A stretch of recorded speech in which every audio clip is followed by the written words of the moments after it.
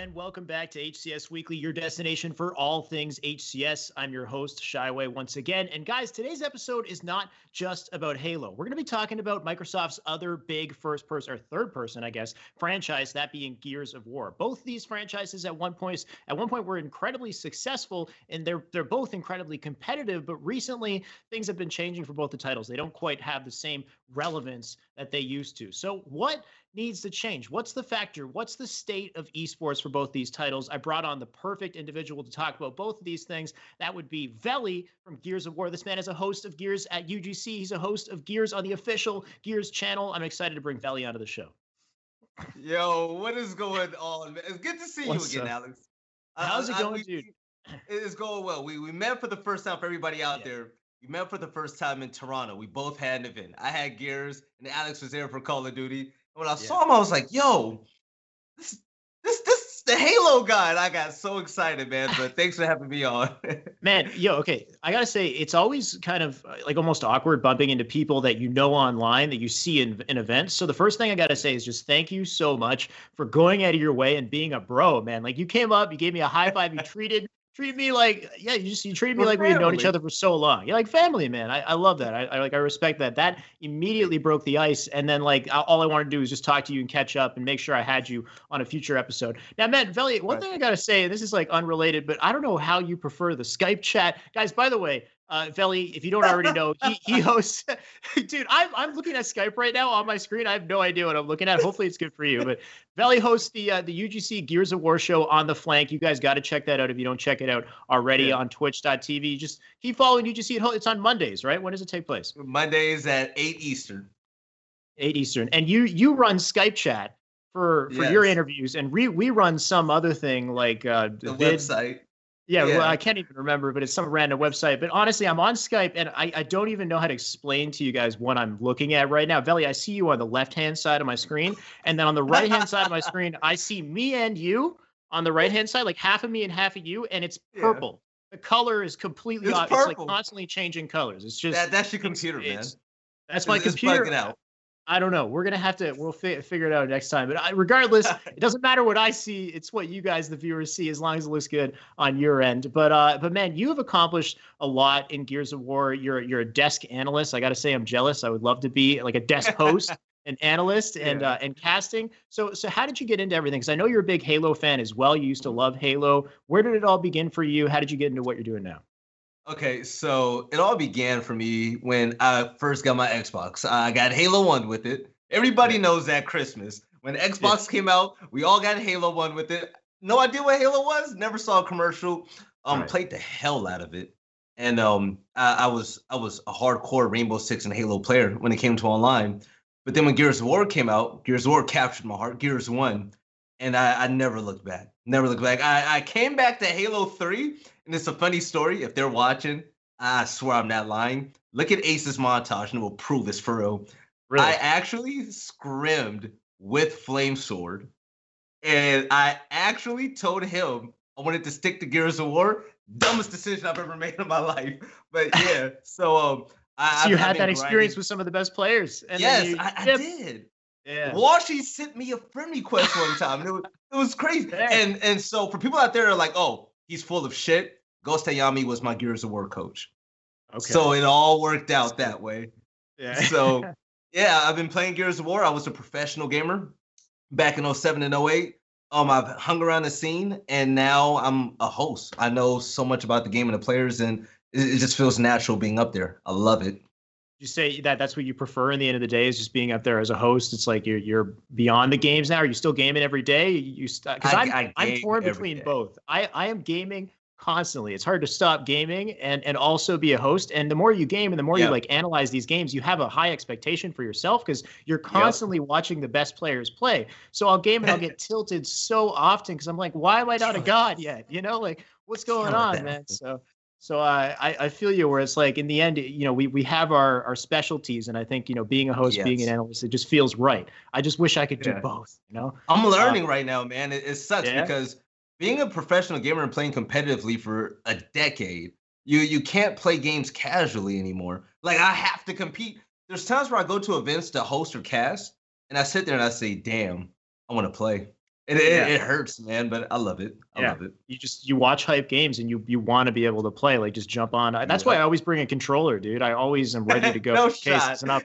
Dude, no, you have to. You have to. I bring an Xbox controller and I bring a GameCube controller because there's always Melee at every Smash. event that I go to. So Smash Melee, dude. Yes. You gotta play The it. fact So that you sick. said Melee over the others, I love you. We're best friends from now on. Well, so yeah, I mean, for Melee, I'm a hardcore purist. For Halo, Yeah. it's an interesting story. A lot's been happening. That's what we're going to talk about as well. I think it conveniently brings us in here. So I used to be a Gears guy as well. Okay. And one thing I got to say is that first experience with Gears of War it was unlike anything else. Like Gears of War it's in its own category. It's like it paved the way for just like how Halo 1 paved the way for first person shooters, like twin stick first person shooters. There was like nothing at the time that was quite like Halo. Right. With Gears of War, there was not a cover based shooter that was in any way similar to Gears of War. It was light years ahead of its time. It was so gritty, so brutal. There was a chainsaw on your gun. So I used to be a huge Gears guy. But one thing about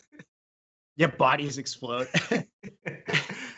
And one thing about Gears though is while it was popular, it never really had the same popularity as Halo. Like Halo was always kind of the star of the show, especially in the esports events. Like everybody was looking at Halo. Gears wasn't quite as large, but recently things have been changing. If you guys go and you check the Twitch VODs, I'm sure a lot of Halo fans have been noticing this as well. Is Halo has under the viewership of Gears of War. Gears of War's average viewership is trumping Halo in every single event. Even the 2Ks and the individual streamers are getting pretty great viewership. I mean, in comparison to Halo. So I'm wondering what's going on there. Is it the fact that like competitive Halo is kind of been lacking? Because I think that might be part of it because we're kind of on the out as far as Halo 5 goes. We're in the middle of 2. We're moving over to Halo 3, so competitive's on a hiatus. Or is Gears doing something right? Like, is Gears on an incline or is it on a decline? What do you think of Gears esports right now? You know what it is? It's quite simple, man. So Gears of War it has its own niche. There's no other third-person shooter competitively out there, especially a game that's as gory as Gears of War. So Gears of War is going to have that strong fan base. So we get 20,000 plus every major event. But at our highest end, we reached 60,000, and that was at the New Orleans event with Halo. I watch Halo because Halo is still in my heart. I feel like Halo's in a weird scenario. Whenever we talk about viewership, we're gonna have to look at the facts. Halo really gameplay wise, mechanically, is not what it used to be. And so a lot of players have moved on to other games like Call of Duty. And so the viewership that Halo used to have when Halo was the king of console is now starting to shift towards Call of Duty because that's where it's at. But I have to give a shout out to the people that are still sticking around and playing Halo because you never know how big the next game is going to be. Yeah. So you're saying it's like Gears seems to maintain its own individual identity that hasn't really changed over time, but Halo's identity is a little more ambiguous these days to people who are on the outside. So would you say then Gears is kind of on the upswing right now? Are things looking good for Gears esports? I'm sure there's a lot that can be done, right? Because that's kind of the theme that we're going to go over. Yeah. Gears is kind of on the upswing because it's coming towards the end of Gears 4. So things are starting to slow down just a little. You're starting to notice it. But the viewership is still remaining consistent with what we're used to. And, we're like Halo, the game is done now. The new game is going to be coming out soon. So things are starting to slow down. But we have no idea when the next game is coming out. Halo Infinite is going to come out in 5 years from now. So who knows? Tupac might come back when Halo comes back. So hey. All right. So now we're just telling lies to the people. Yeah. So yeah, that kind of makes me think about today's theme for the discussion is I wanted to talk about both these franchises. Both of these franchises, the biggest franchises for first party franchises for Xbox, and they both had huge popularity at one point, but now they don't quite have that. So let's talk a bit about this state of these games and what can we do? What do these games need, I guess, to propel them into success in the future with the future titles? We've got Gears 5, we've got Halo Infinite on the horizon. Yeah. So the first thing I want to just like knock out of the way, because I feel like this is the most no-brainer thing that these titles need to reach out to these audiences is they need to be on PC. It needs PC integration. So the first category I have is accessibility. The more accessible the game is to play, the more people will play it, and the more popularity inevitably, right? So Gears is already kind of on PC, though. How does that work? Has that helped Gears at all, would you say? I would say no, to be quite honest. Competitively, no. It is not that. PC can help with most games, but I feel like in order for Halo to get help, you're gonna have to look at what's happening right now. You're gonna have to take a look at everything that's happening all around you. And Gears of War has been dealing with the same thing. So Gears 1, slightly different than Gears 2, drastically different than Gears 3, another game compared to Gears 4. So we have had people come and go in between these titles because it's not the same and it's not what they liked. That's the reason why I didn't play in Gears 2. And take a look at Halo. The switch from Halo 1 to 2 wasn't bad at all. You know, the fundamentals were there. Halo 3, fundamentals were there, you know, but when you get past that, Halo Reach, Halo 5, the boost and everything, it's not the same. So when that happens, you start to kill off your loyal fan base that's been there since day one. And when you lose that fan base, it's going to be hard to regain other fans as an FPS and console when you're competing with Call of Duty. So the object is to really hold on to the people that's been there forever, that's been holding Halo down when Halo was the king of gaming. So what happens? UGC, shout out to UGC, the GOAT. They brought back Halo 3. Halo 3 has been booming lately. My timeline on Twitter, all you see are Halo 3 clips. You see the pros talking about it. The legends are coming back.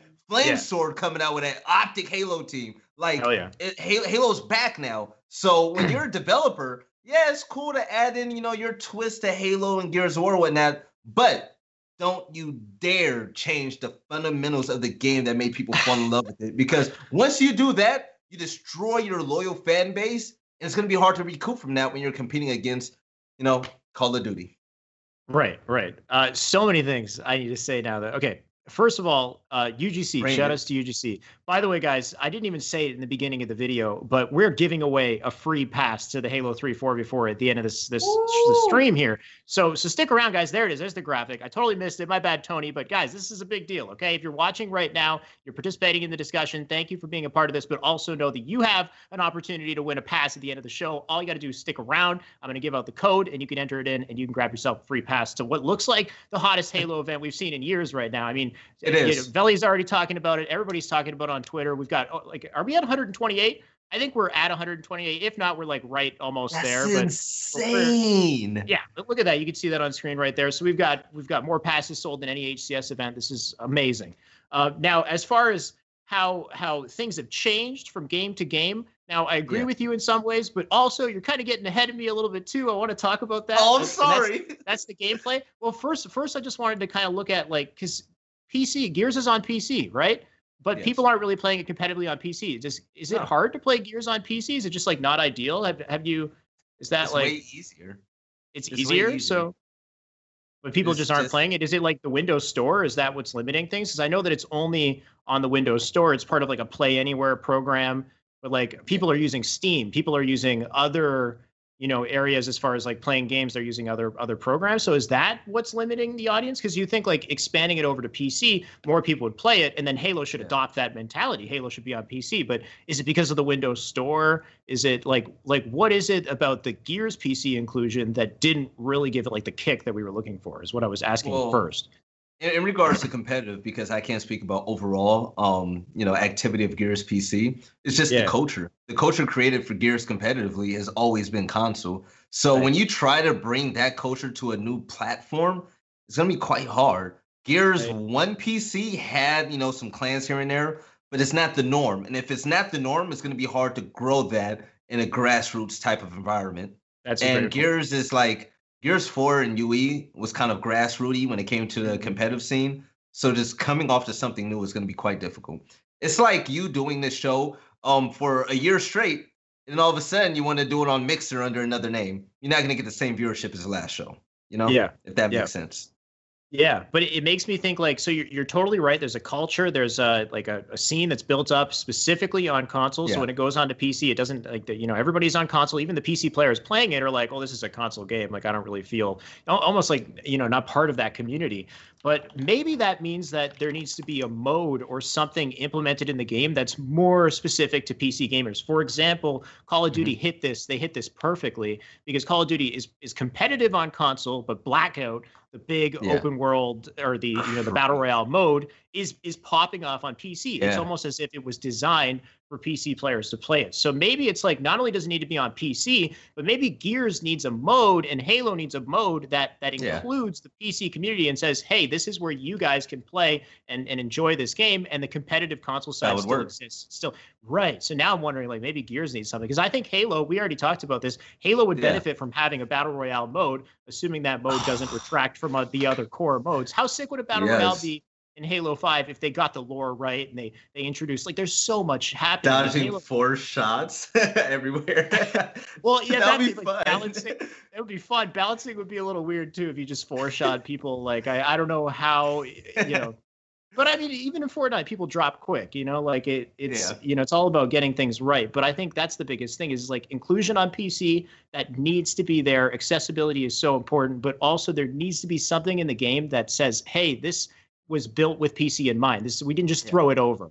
This is for everybody on all of these platforms. So a battle royale mode, I don't know how that would work in Gears. I haven't even considered that. In Gears, I don't know, free for all maybe, but Halo, it would be kick-ass. It would be kick-ass. Halo.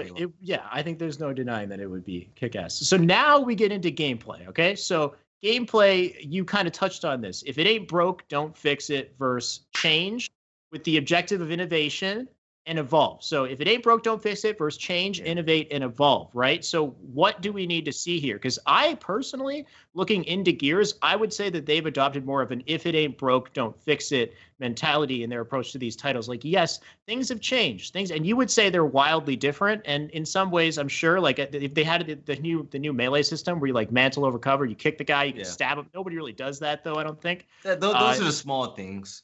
Right. Move. We battle with Halo battles though. We go through the same fight that the OG Halo guys are fighting right now. Just movement, just speed of the game and all. Right. So you think is it like slow or is it too fast? It's gotten too fast. Games are really. I want to call it the Call of Duty effect because about 8 years ago, there's even articles about it from PC developers where they're saying that, the Call of Duty effect has ruined some games now and shooters because a lot of developers, PC and console, they're starting to speed up gameplay and make it faster and just this wildly crazy casual because they think that it appeals to a wide audience like Call of Duty does. But Call of Duty is the only Call of Duty out there. But when you try to take Halo and speed things up, it's going to make people like, Walshy and them say, hey, why is he turbo boosting away from a 4-shot? Like, that's not real. And in Gears of War, if I catch you out of position and I'm gonna punish you by taking you down in 2 shots, you're able to speed out of here while bouncing like a little crackhead. Then you sit there like, dude, you made a mistake. Why are you rewarded for it? So that's just the mechanics and the speed of the game. Definitely has sped up for both series. Yeah. I mean, that's a good point. I totally see where you're coming from. But when I played Gears, one of the biggest things that I loved about Gears was the wall bounce. Like that was kind of how I was able to be to individualize myself as a gamer. In Gears 3, it had something called the hyper bounce. If you guys don't know, you could bounce so insanely fast. There was no cap on the speed. As fast as you press that A button, you could continue bouncing. So you would hyper bounce, you'd go circles around people.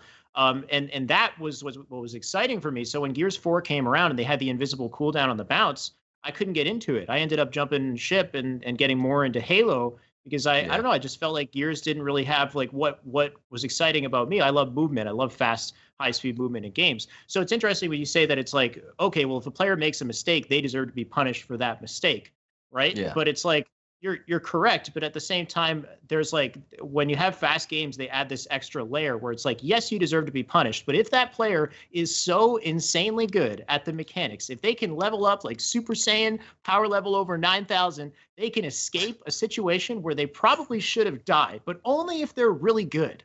You know what I mean? That's what I think is exciting because I think like Melee, for example, which you were saying is a game that everybody they absolutely love it. That's the game in Smash Bros. It's insane movement. You can make like yes, Melee, you get punished so hard for every little mistake that you make, but it's like Melee, if you're so incredibly technical, sometimes you could get out of situations that you shouldn't like realistically get out of. With Fox, if you shine enough times and hit that nair at the right time, then you break out of a situation that you might not have been able to just because you're just so technical in that one moment. But yes, you still get punished for you. So I think there's like kind of a balance of the two where they can't go too far they can't stray too far away from what makes that game what it is.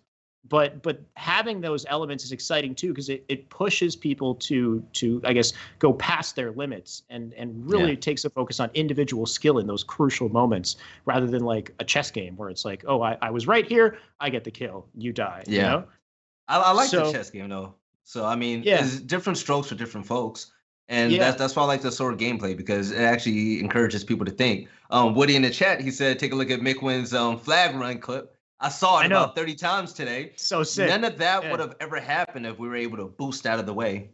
Like, it wouldn't have happened. It would have been difficult. Would have been crazy. Yeah, what's actually kind of cool about Mikwen's clip, and it would be cool if we could play it. Tony, I don't know if you're able to find it and throw it up. I think that'd be awesome. But oh, you don't have it. Damn. Okay. One thing about the clip that I thought was really cool is he was taking advantage of the ceiling above him on that base to purposely bounce his head off the roof so he could fall faster. Those are little nuances that I love in games, and I think like those little things that he takes advantage of, the crouch jump to get up there, bouncing his head off the roof, falling down just a little bit more quickly so he's harder to get hit, and then he lands the shots that he needs to land. And then even like every single movement with the flag, he dropped the flag on the first jump. He dropped it at the edge purposefully so that he could pick it up at full movement speed and take a full movement speed jump to cross that first like chasm to top mid. He needed that full movement speed. You can't just have flag movement speed and cross those jumps easily. So it was cool I was able to play with the two. And those are little mechanics. You're right. Even with a game like classic style Halo, there are elements of depth there. There are elements of like precision, and you need to be very fast. You need to be very quick. So it happens.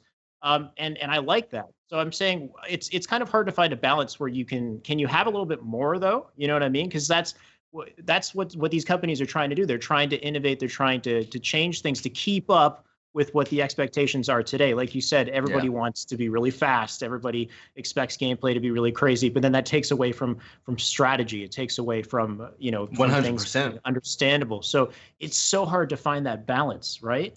I think that Halo 5 did take it too far, because I think that if you look at it from the perspective of an outsider, somebody who knew Halo, back in the day, they come back and they see Halo 5. There's so much going on, especially when they had the ground pound, the Spartan charge. It's just it's too much. It's happening too fast. So I get that, but I feel like that evolving and innovating in ways still needs to happen. I just this is why I always hit a wall with this conversation, because I never know. Like I feel like there's a gray area in between where like you can't just take Halo 3. Like Halo 3 is still exciting, and the reason why it's so popular right now and it's popping off is because it was an amazing game. It was popular at one point. But if you take a new Halo and it's exactly the same as Halo 3, would it succeed in the same way? Do you think? I don't know. Like in a modern audience. 1,000,000%. I personally think Halo 2 is a better game, but Halo 3 is doing better than Halo. Is doing better in the current Halo at the moment, and that speaks wonders. I mean, yes. At the same time, Halo 125 team passes. You can't overlook that. You can't. Yeah. I mean, it's coming from an era where Halo was the most popular title, right? So like when Halo 3 had more clout than any other Halo game and had more recognition. So when that's back on the map, you have people who are OG gamers who have stopped gaming for years who are like, oh, now I want to play video games again. Like I want to play Halo again. So I can see why it's picking up that traction. Know what it is? Less random factors. Which is just beautiful. Both of our games have random factors right now that takes away. When you really slow things down, you're able to really think things out, and individual skill really shows when a game is slower. There's a story in fights, if we're actually strafing and, you get the first shot on me, but I use that strafe. I have a style that I can bring to you that people can digest because it's slower. It makes a difference, when you watch, Ogre 2 do some shit, some stuff like that. It's insanely fun to watch, but if Ogre 2 is in a fight and people are dashing left and right, it takes away from the story of the fight, the skill of actually strafing something simple that can be mastered on a high level like T2 did back in the days. I just feel like there's a story with slower games, and you can't force fast on everything. It's good on most games because I love Melee. It's my favorite game to watch competitively. But on some games, you got to kind of stick to your basics. Yeah. Interesting. One thing you're saying about randomness, like, yeah, definitely removing randomness is one of the biggest things that you want to like not have in esports. Yeah. Which does make me think the one thing that I hate about Halo 3, and I'm sure a lot of people can agree, is the spawns are super random at times. It's not even randomness; it's just the spawns are so heavily weighted on teammates that players just spawn on top of each other. And so, like later, we're gonna have Ace on the show, and I'm so excited to have him on. And he hit this amazing clip, like almost back-to-back overkills, just destroying people. And a lot of it had to do with spawn influence, because he'd kill a guy, and then because that guy was there, he influenced a spawn like right beside him, and then he just got first shots on the next guy, and he carried it over. I mean, it takes a lot of skill to get it, but the spawns is the one weird thing that would definitely need to change. That can't be random. That needs to make sense as well too. But it does play into the aspect of like making mistakes getting punished. Like Halo 3, even with those spawns, if you hold your position and you know the fact that they're spawning in that location, you just continue to like relentlessly beat on them until they break out. So that kind of worked out for Halo 3 as well. I don't know. I just think that, yeah, this whole if it ain't broke, don't fix it versus changing and evolving. I think that, yes, it does have to maintain majority of what made it what it is, but things do need to change. Things do need to change. But you know what makes it hard? What makes it hard is that, like, you obviously love the new Halo. I love Halo 5, dude. Yeah, you love the new Halo. And I'm coming off of Smash Melee. I played the shit out of this game. I'm not, you know. And I can't hate you for that. Yeah. I can't hate you for that. I can't tell you, yo, your game is stupid, but it's not my preference. So when games change drastically, which can be a mistake and also a blessing for developers unless they find a medium, if they find a medium, is that you have these two separate audiences now. Yeah, and that splits the game up. And then that's what causes these arguments and makes it harder on the developers. You're going to have to really come together. Gears 2 was a perfect mixture of every Gears. And, you know, a lot of people are hoping for that. If Halo can find a happy medium, that'd be beautiful. Take away any boost abilities, you know, all of that. Bring it back to the basics. Speed it up a little bit. Halo 3 strafing is a little slow. You know, Halo 2 is a little bit faster. You know, I'm okay with that. Just bring back the basics. No random factors. None of the boosts. None of the extra stuff. Bring back the BR, and let's get the game going. That'd be a beautiful game. Definitely agree with finding a happy medium. I'm gonna leave it at let's find a happy medium. I'm not gonna dig into the randomness and the no boost and stuff, but yeah, I do think I think whatever can bridge the two communities together, because I completely agree. At this point, we have two communities. We have the Halo 3 and we have the Halo 5 community, and that is kind of exacerbated by some tweets that I've been seeing online and stuff too. Tony, I don't know if you grabbed the tweet, the Towie tweet. Did you grab that? Oh boy, you can tell me.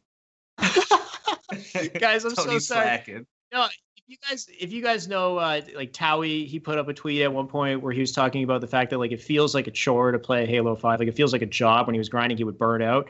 But with Halo 3, he could play 6+ hours and he loved it every second. And he's like, it's not nostalgia. They're just better games. And like I get it, man. Like Halo 3 is an awesome game, but I don't like that type of terminology when you say they're just better.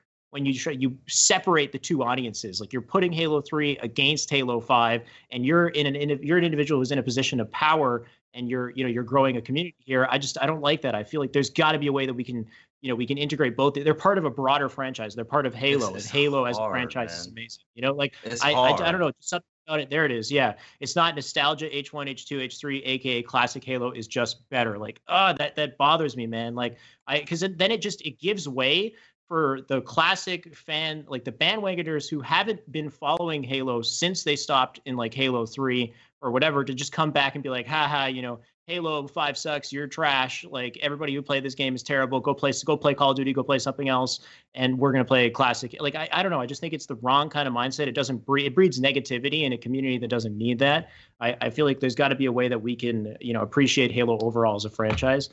You know what though? I don't know. You know, I was in his position, but I was 10 times worse in Gears of War. I was Mikwen in Gears of War. And it sucks because Mikwen has been around since the beginning. He's seen the older Halos. He grew up on that Halo. And he's watching his game plummet in viewership. He's watching his game get, you know, a certain amount of viewers that he's not used to. And he's like, you know, where do we go wrong? I know. You know, the Halo pros work with the developers. And, you know, the game came out drastically different, and they don't like that. So him being able to voice his opinion, it has to happen, because if he doesn't, the developer's going to. Oh, Towie. I'm sorry, Towie. Yeah, no sorry, my mind are on different things right now.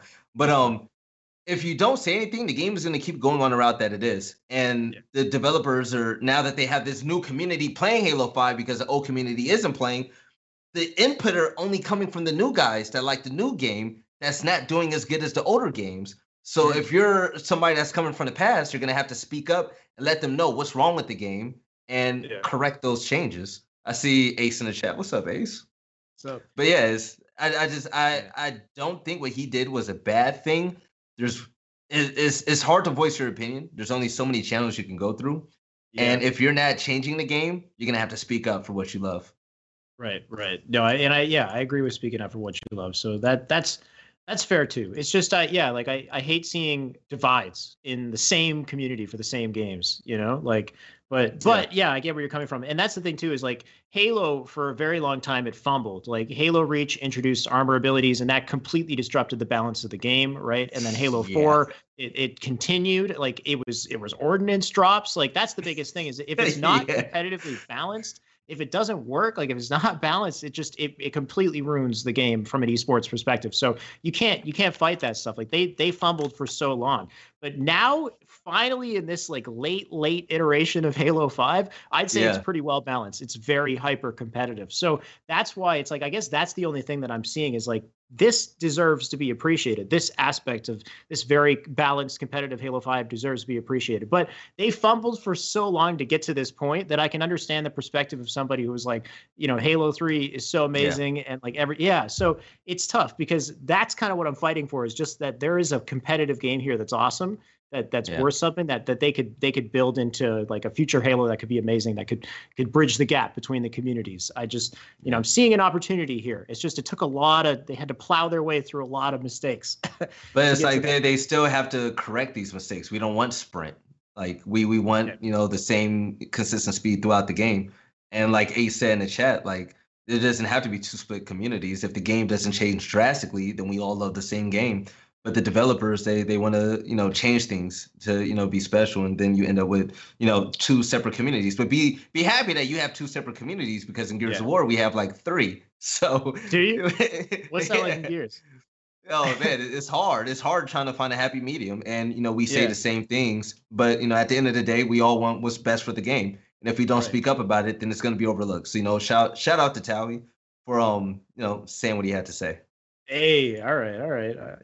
Take it and flip it and turn it on its head. I'm like, this bothers me, and you're like, nah, shout out to Towie.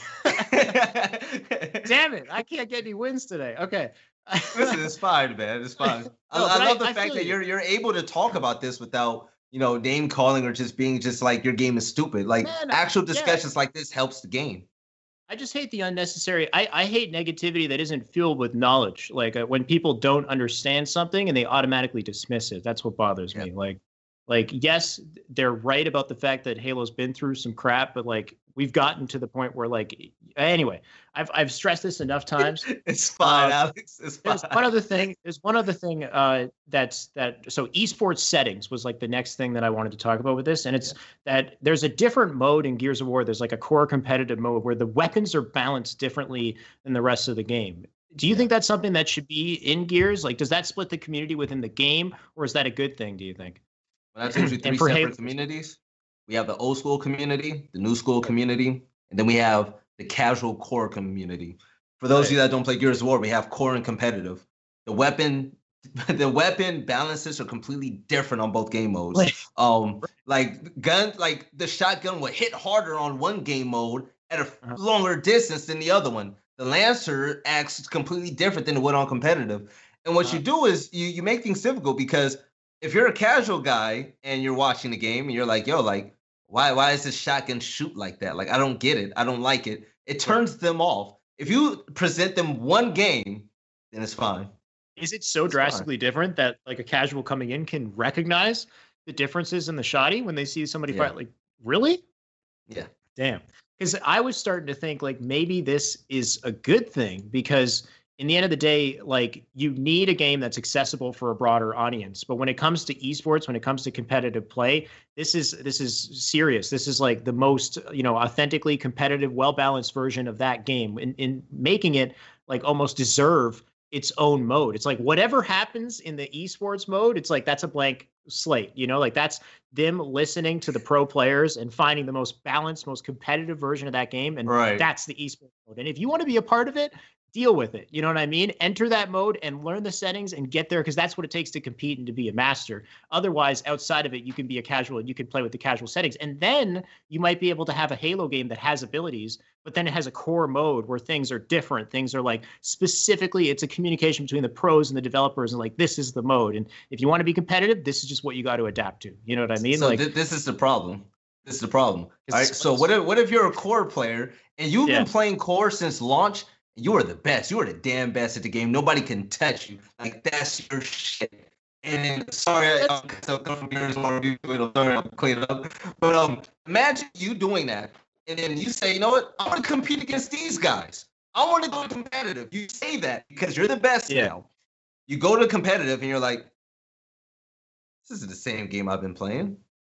Okay, but where have you been? I don't like this. I don't this like person's this. living under a rock, though. You know what I mean? Because I feel like if you want to compete in Gears, you can't just. You have to know that the competitive mode, like, this is something that needs to be advertised from the get-go. But what if you like, don't know, though? mode. How do you not know? Because there's different game modes within both. So no, I know, what but if like one of them is advertised as the competitive, like, esports mode. Let's say, like, this is the mode. Like, if you want to be anything in competitive play, this is what you got to play. This is where you go. You know what I mean? So like, it makes me wonder why you would. It's different though, and then when you go to that competitive mode, you're gonna be like, I'm not used to this. Let's go back and play dodgeball. On settings that I'm used to, and then that's it. You just lost a competitive player. So that's why having one type of tuning for that is going to be key. Because when you look at the top games out there, Rainbow Six doesn't have an easy mode. Counter-Strike Rainbow doesn't Six have an easy was mode. built it's just multiplayer. It's just built for esports. That's the beauty of Rainbow Six. It's the whole been game. Like that since the whole game is that. Yeah, it's been like Rainbow that Six, it's slimmer now, right? Because it used to have a campaign, it used to have other elements, and now it's just like your slimmed down competitive multiplayer, which makes me think, like, with Halo, I've heard rumors that they want to make one game, like a multiplayer focused game, and a campaign focused game, like split the two titles completely, which I think might almost be a good idea, because you kind of need that. You need like one that's just specifically focused on the best possible multiplayer that maybe doesn't need all the advanced mechanics or whatever. And then you have the campaign that's more advanced, like just more about the world and building the atmosphere and the lore and whatever. Maybe you can have more there. Maybe they're like two different. Rainbow. When I go on Rainbow, there's not an easy mode. Call of Duty, Counter-Strike. You take a look at League of Legends, Dota. Every top esport out there, they have one game mode. And if you're not good at it, then tough. But there's one game mode. You're not going to have to adjust between two different types of settings. And that's pretty much it. That's the way it should be. I feel like once you take away from that, you take away from the core of the game. You don't know what the core of the game actually is. That's when you start to lose what the heart of the game comes from. Because you have two different types of settings. And it's like, what do the people really love? There's no soul to it because everything's just different. Okay, Valley. I'm stopping myself from going on. You're not wrong. This is emotional for me. And I completely agree, and I respect that, because I think in the end of the day, this is just we're just two guys having an emotional conversation about what we love in esports and Halo and gaming. That's True. I just want to get your opinions out there, and I respect the fact that we have conflicting views on this stuff. That's great. That builds discussion. That builds. I hope you guys in the chat are saying stuff. I'm not looking at it, unfortunately. One thing I will say that I think we can both agree on. I'm like 99% sure we're going to both agree on this. Let's see. Is the music, the art, and the atmosphere. Okay, like that's one thing that needs to hold true throughout the franchise. The way the game looks, the atmosphere, the music, the art, like having the Halo Infinite trailer go back to the classic style of Halo art, the classic Chief, and the music, like that's Halo. That immediately screams Halo. That's like I'm walking down a mall and it's on the TV and I'm like, oh, that's Halo. I'm not thinking like, oh, that might be Destiny or Overwatch or Call of Duty. That's Halo. You know what I mean? So the art, the atmosphere, it has to like live and breathe that classic title, and it maintains that throughout the franchise. Like that's one thing I think Gears has had. Like Gears 1, the first one was gritty. It was a horror. It was a horror shooter. It was like scary. Dark. Right. It was dark. It kind of got a little brighter. And I don't know. What do you think? It needs to get a little more dark, right? I like the dark look, but they came out with the trailer, and the developers, they they have Twitter, they interact with us all the time, and they know that we like that dark and grittiness because that's what makes the game special. So the trailer for the new Gears is actually extremely dark and it's beautiful. I'm excited to see what comes from it. But Halo, going back to the old school look, it's gonna be hard to really. has the look of Halo drastically changed? Really? Can you mess that up? It's I think it's the inclusion of like the Prometheans and like the Forerunner architecture, like the Okay. Promethean Okay. race. Like first of all, and this is a whole other subject. I just don't find them as fun to fight against as the Covenant, but they I brought agree. a whole different look and style to the game that was more The like a futuristic futuristic, techies. like a Yeah. platinum kind of like like a lot of silvers and like, and I felt like Yeah. Halo, the classic Halo was more just like greenery and like lush open It's world and space and colorful and right, beautiful. I colorful, love and they it. have like these aliens, these foreign creatures, and like yeah, something about Yeah. the Prometheus. It almost feels like you're fighting robots. You know, it's like it's a weird distinction. Basically, So yeah. yeah, so that's the thing is like kind of getting it back to what looks and feels authentically like Halo. Same type of thing with Gears. I think that it needs to immediately just that's a striking thing. Is like you see it on the TV, you're like, okay, Yeah. that's last thing. Okay, now this is the last thing, and this is what Gears is doing in spades. All right, Yeah. community, personality, rivalry. Gears has trash talk. Okay, Gears has trash talk like I've never seen in any community in any game ever. The trash talk is insane. Tony, I know we're on a tight schedule. Ace, if you're still in the chat, man, I'm so sorry. This is We're the last sorry, thing Ace. to talk about. I'm going to switch over to you, man. I'm looking forward to talking to you. But okay, so can we roll that clip with the trash talk from Explosive, Explosive? Yeah, there it is. Oh, 5-5. Is this it? Oh, here it goes. This is what I want. Sorry. I want the audio. I can't hear it. I can't beat you. How many chips you have? How many chips do you have? How many There we chips go. do you have? How many chips do you have? Pussy. Yo, you winning this? You winning this match? Put 2K on it. Put your bank account on it. Yeah. Put your bank account up. Explosive, man. Yeah, dude, that's because he's a maniac. So Oh, what's up he with that? is. When did that start? And why is that? It's in Gears. It's like there's no rules. What's up with that? It's the culture, man. When we talk about the culture of games, you can't Yeah. switch it out. You just, you have to have rules in line you can't cross. But back then, let me just paint this picture for everybody out there. I played in an era where we had Nick Merckx, CDN, High Distortion. We had Yeah. Cloud, he works on Fortnite. All these big names in gaming right now came from Gears 1. And after games, this was before Party Chat came out, after rounds, we were able to trash talk for 10 seconds and be like, oh, you suck, you suck, you suck, and then go into the next round. So that carried over from online to actual LAN events. And LAN Yeah. events was fun. I talked about people's moms and stuff in between rounds. And it's really just the culture of Gears, and it's beautiful. Because of that, it's helped Gears find its place in esports big time. Yeah. And Yeah. it came to a point where after the best interview in esports post game I've ever heard, which was Optic Praise, basically calling everybody on Echo Fox trash and just Right. dogging them in the worst way possible. We shot up to like from 25 to 60,000 viewers. 60,000 viewers. And it's so important that these vibrant personalities within your game actually come out there. In Halo, we had T Squared and all of them, and they were polarizing figures. I wanted to know everything about Walshy. I wanted to know everything about T Squared and Karma. You know what I'm saying? So in our game, they need to do better doing that. They're starting to do it more. Halo, I want to see more. I want to see more. I want to build a connection with one of these pros like I had whenever I watched Walshy on screen. Gosayami is my boy, and I look at him as a hero still. Personalities are so important.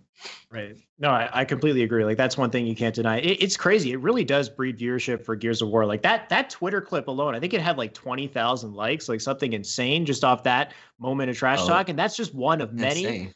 Yeah, and people who don't know the game are commenting. They're like, "What game is this? What game is this?" It's just all these comments feel like it's Gears of War. That's free publicity. That's got to be like the coalition's like undercover marketing strat because they drop F-bombs. They drop some nasty stuff. Like they don't hold up, man. I hear like some stuff that I can't even say on this show. Like time out. For instance, remember Vegito? I don't know if you remember back in the day. Vegito got on the chair and started smacking his ass when they beat, I think it was Straight Ripping.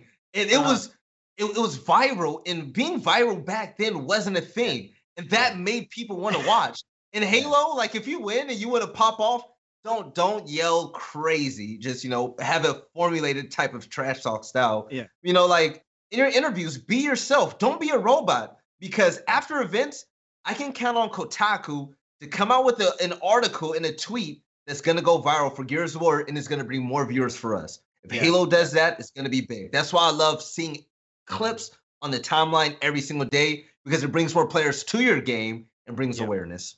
Yeah, you need that. Like that's the free publicity. That's the real Yeah. authentic personality of these players that makes you want to get behind the rivalries. Even that one Ryan Noob and Spartan, that brief rivalry when they got in each other's faces at the end of Not that I'm saying we should force this into events, but like They don't that have to one moment fight. right there.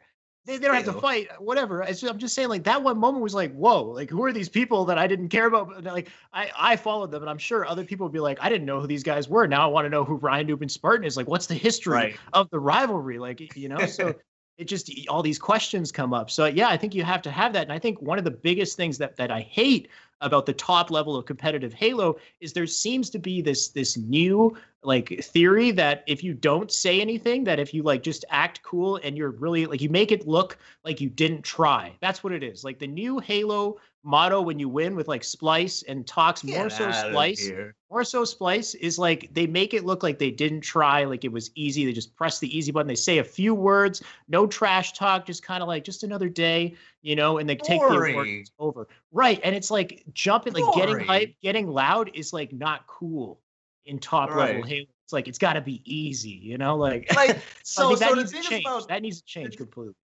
The thing about trash talk is that people think we hate each other. After we sit there and say, "Hey, your mama looks like Limp Bizkit" or whatever, after the game, we come up and we dap up. We say, "Hey, good game, man. You did great. You did great."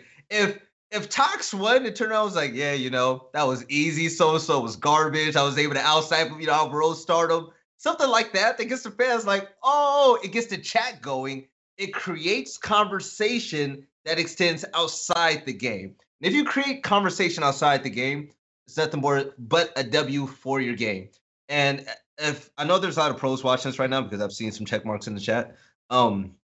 That's really important because we all want to grow our games. In order to do that, you're gonna have to advertise outside. Yeah, we want to be quiet and be cool and not really, be out there, but you have fans, whether you want to believe it or not. And these fans are going to come back and watch your stream if you're a polarizing figure and they want to follow you.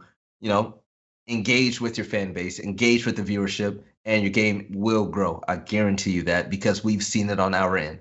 And yeah. Yeah, man. Halo needs that back, and I'm sure they'll get it. I mean, Halo 3, if there's one game that's going to bring back like hype, personality, and some rivalry, I think Halo 3 has that opportunity. So I'm excited to see that. I'm glad that we can agree on those last two. Art, atmosphere, the rivalry, the community, the personality. We need that no matter what. That's one of the biggest things, and that's one thing that we can deliver on. And as far as the future, I think, in the end of the day, just listen to your community. If the bulk of the community is saying it should be this way, then I think 343 needs to keep a close ear on what the community is saying and just try to, it's like HCS grassroots, support the members in the community that are putting in the most work, making the most content, making the community overall a better place. But overall, that covers the interview for today, man. Thank you so much. One thing I want to say. What's up? All right. So even though you guys sold 125 team passes, which is fucking phenomenal, okay? For everybody out there in the chat, make sure you support these events going out to them, being a spectator or whatnot, because these experiences don't happen often. After this Halo 3 throwback, who says there's going to be anything for the next 6 months? You don't want to miss that opportunity because you're going to miss memories that you can have for a lifetime.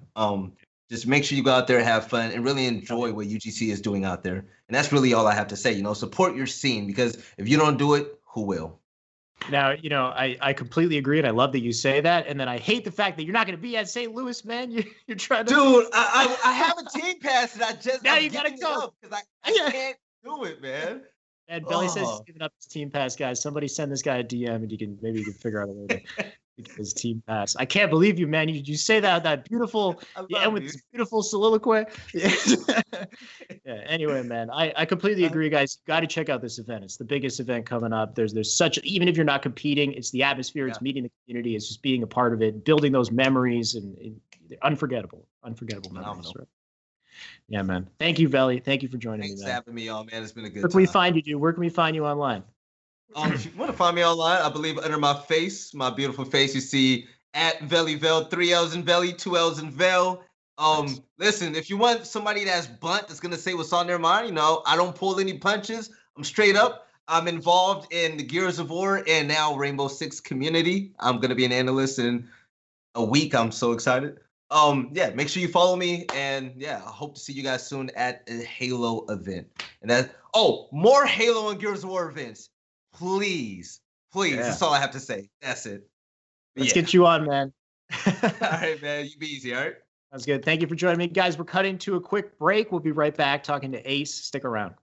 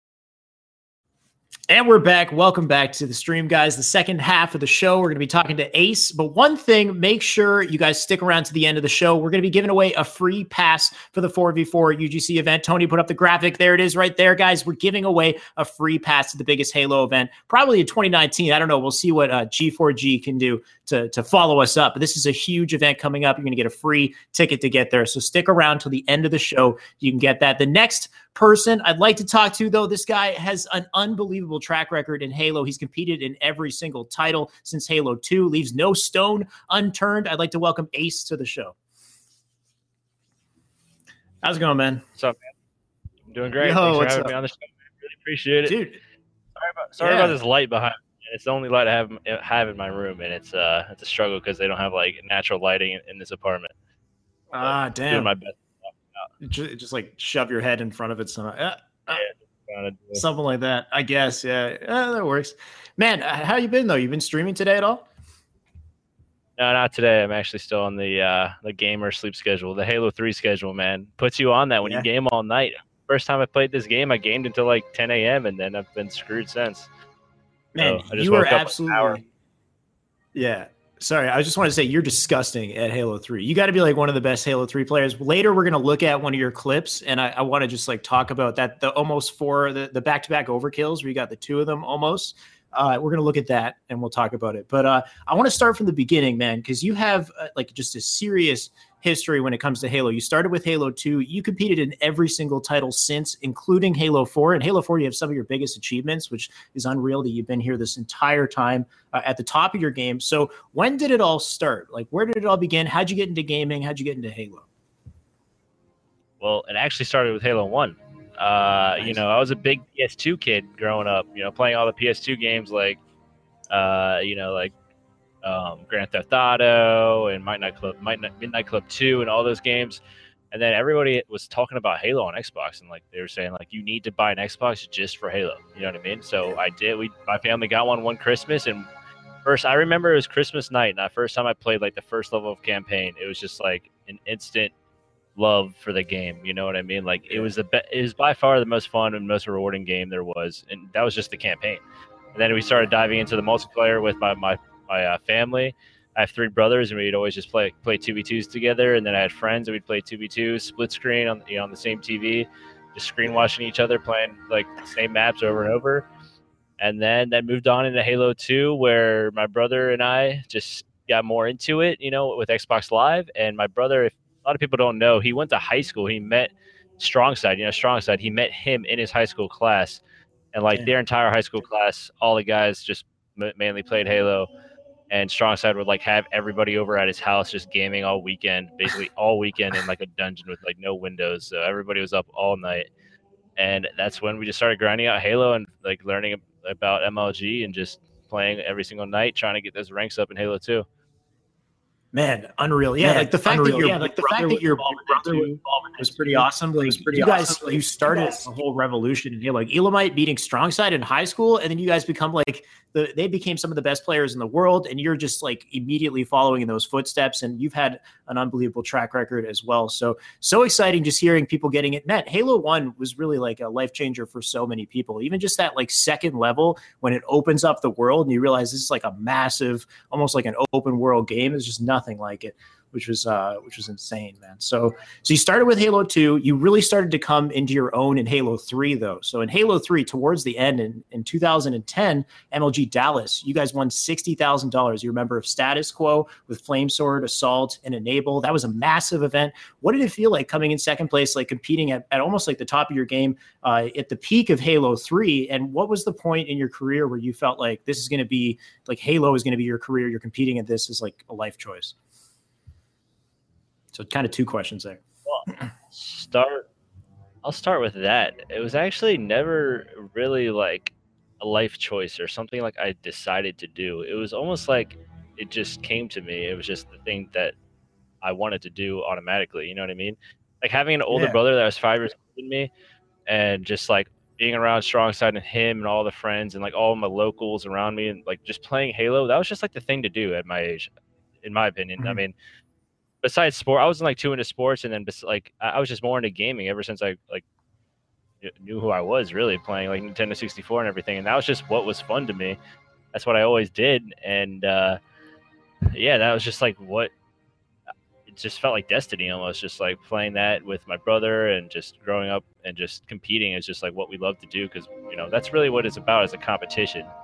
And moving on, I'd say going into playing with Status Quo and winning that tournament was a very big deal for us. Or not winning the tournament, we actually got second, but it felt like we won the tournament because we were getting, we got 4th place every single event going into the up until the finals of that season, and then we ended up getting 7th the event before we got second. And I think it was that event. I was actually watching a stream last night. I was rewatching that event where we got 7th, and I realized that our coach was a large part of the reason why, in my opinion, that we didn't do better than we were, because I feel like we were a really good team, but we, sometimes when we started losing, we choke under pressure. You know what I mean? Like, for example, the game that I watched, we were up 2-0 on Pit with like 5 minutes left, and we lost. Like there's no excuse for that. You know what I mean? Pit is really hard to capture the flying on. There's no excuse to like choke that hard.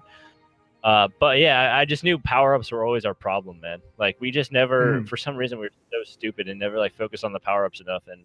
And after that event, we decided to pick up T-Squared because I forgot. I don't think he qualified for the last event or whatever. So we picked him up, and I remember I coached tournament in 2008. So he kind of returned the favor and coached us in 2010. And he's also a very, very solid coach, of course. And I think he was almost the reason that we got second and finally like performed to our potential. Nice. Yeah. That's the thing is like coaches don't really get that recognition enough sometimes. They're so important. It's not even just like timing the power ups, but like you said, you can get in your own head about things. Like you lose a game that you shouldn't have lost. It's kind of hard to come back from that, especially if players on your team are like they're not as motivated. Like the coach is the person who can get everybody motivated, get their heads back into the game and keep that energy going. A lot of coaches don't do. You know what I mean? A lot of coaches don't do that. If the coach could, have those kind of skills and be able to like, say what the team needs to hear type thing and actually be like a coach like that you would hear in classic sports, that would go a long way in esports, 100%. Yeah, I mean, I think it's starting to happen. Like you're seeing some pretty amazing coaches on these top teams now, and it's showing. All the top teams have some of the best coaches in the league. So, I mean, First of all, also, I got to give a big shout out to the Halo menu music you have playing in the background there. Is that MCC playing? No, I mean, it's awesome. It adds the atmosphere. Yeah, sorry. It's not so loud that it's like the only thing that we hear. It's just like a nice subtle, it's like the Halo 2 menu music, isn't it? It's the MCC music. My bad. I didn't even notice. Yeah, no worries, man. It's awesome. I mean, we all love that music. It's just adding to the atmosphere. But yeah, so you guys had an amazing time with Status Quo. You won the next event as well. Like right after Halo 3, you jumped into a Reach and you won the first Reach event. So you guys carried that momentum directly over to the next title. Yeah, that was a great experience as well. We kind of got a little bit of notoriety from getting second place at that tournament, and like also because we were like a team for so long that entire season. Yeah. And actually, Enable, I think it was around that time, Enable got sponsored by Red Bull. And then moving into Halo Reach, he was still sponsored. I can't remember if he got sponsored at that Halo 3 event or before Halo Reach's first event. Yeah. But they like all Red Bull called all of us up like a week before that first event of Halo Reach and told us that we were all getting sponsored by them as well.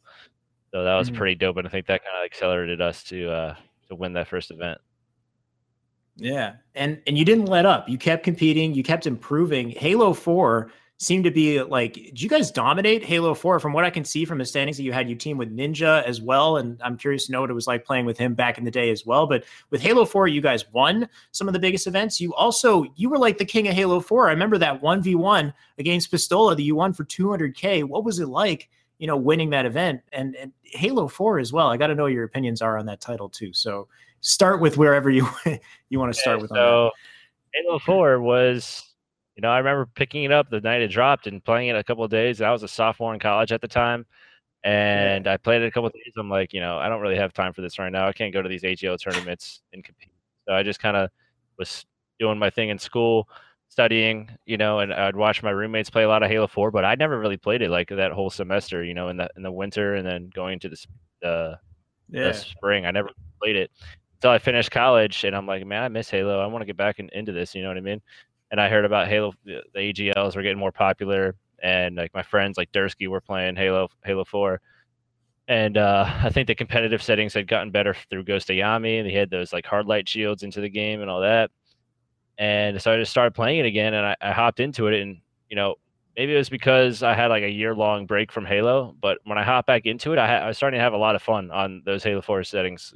Not matchmaking, nothing about actual Halo 4, just like custom games and competitive settings were just those settings. You know what I mean? Just those settings were fun, and I got back into it, just gaming those settings, and then I had a team with Dursky and like Enable and Flamesword, and we got back into it, placed like kind of high at a couple of AGL tournaments, and then Flamesword and Enable left us, and then kind of me and Dursky kind of just ended up getting picked up by Legit and Ninja, and obviously, and that was honestly probably one of my favorite teams for like the month that I've been on, because we were just like all positive vibes, like all like really really wanting to win that next event, and like just our chemistry was like super good for some reason, and just like I don't know, Ninja. You asked about Ninja. Ninja was, I mean, I didn't team with him, but like besides that very much. But at that time, Ninja was an amazing teammate. Probably one of my favorite I've ever had as well. He was like super good vibes the entire time, super good teammate. And he was also solid at Halo 4. He knew what was going on. and I love teaming with him there. Yeah, and then so moving on after that, you know, the Halo 4 Global Championship story. I could talk to you the entire story for like 30 minutes at least, maybe an hour. But there's a lot of like coincidental things that happened like leading up to it. You know, those qualifiers online, man. Do you remember those? The qualifiers online to like try to get invited and paid your way there to that tournament. No. It was insane because like you could only lose like 2 games online or whatever. You had to like keep winning all these free for alls online to like get into the top 8 or top 4 highest like points or whatever for that week to get an invite. So it was so stressful. Like people were making new accounts all the time. Like people were trying to like make fake accounts and match each other and just like make up the other pros lose in the matchmaking game. And it was just it was hell. And then they announced, I got really happy when they announced that like we could qualify at the tournament instead of like doing the online stuff. You know what I mean? So yeah, just it was an insane story, man. I finished my second day, you know, my second class of the day in college on a Thursday. School had just started, and I like hopped in. I went to the airport in Lexington, hopped on a flight. It was actually funny because like the weird thing about the story that I'll tell you is I was flying from Lexington, and my dad's a pilot, so I fly standby, so like you kind of get the remaining seats on the flight. I got the last seat on the flight out of Lexington to Seattle, and if I didn't get that seat there, I wouldn't have went to the tournament. I don't think, because I would have to bought a plane, $500 at least, and I would have just like skipped the tournament. But I got the last seat, and then I went to the tournament, and just it was just insane. I don't know. I was never really known for free for all, but I kind of learned. I was just thinking about free for all on my way there, and I kind of like figured out how to play it, I guess. And I started doing like really, really good in free for all in the free for alls there, and yeah, just somehow pulled it off, man. It was still like a surreal experience and like unbelievable story that I look back and I don't even really like think that it happened. Like that is just really weird, really crazy to think about.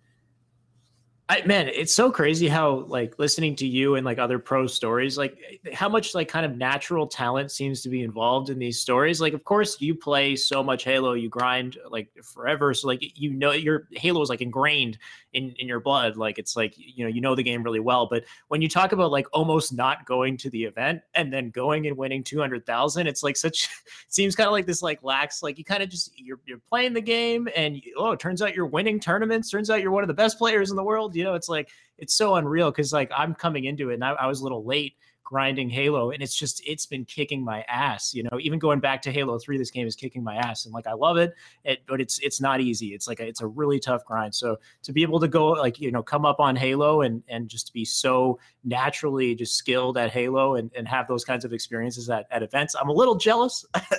but that's it's awesome that you're able to achieve what you did. I gotta say though, like 1v1 against Ola for $200,000, you must have been so like, were you nervous? Like, how do you feel on a stage at a 1v1 like that? It was a unique and different experience by far because we had I think for my first time ever, we had like these big headsets that were all white noise into your heads. It was like a meditative experience almost, or something like that. It was like it's something that you've never been in before. It's just like all you could hear is the Halo game. Like that's it. You know what I mean? Right. So you're just in your own thoughts and like that Halo, like the sounds of the map. That's it. Like it was super weird because like all those people and all those things are going on around you, but like all you could hear is that the white noise really. And it's just we never really played with white noise before that, and it was just a different experience. And yeah, I would say I was nervous going up there, but I calmed myself down like going into that final rematch of that tied 1v1 for the next kill wins game, and it just ended up working out, I guess.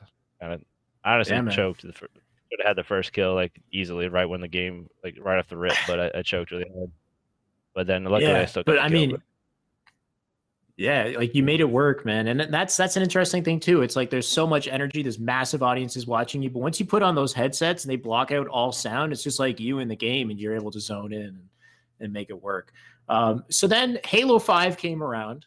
And when with Halo 5, you've had I'd say you had a pretty great career too, but it's been tough because like you've been so close to the top throughout, but not quite just getting to that top spot. What do you think about Halo 5? Because in the last event for Halo 5, you were on Elevate. It was a bit of a last minute kind of decision, but I'd say that your team kind of underperformed as far as the expectations, like what we had wanted to see from Elevate. What happened in that last event? And then we'll get into how you feel about Halo 5 as well. Well, yeah, I wouldn't say I had the best career in Halo 5. It was definitely disappointing for me for the most part. Well, I mean, yeah, from your perspective, wanting to last be, event, yeah, I can imagine. Yeah. But going to the last event, yeah, we were definitely at Elevate. We're a minimum top 6 team. You know, the bracket, it was unfortunate the way the bracket fell to play Accelerate.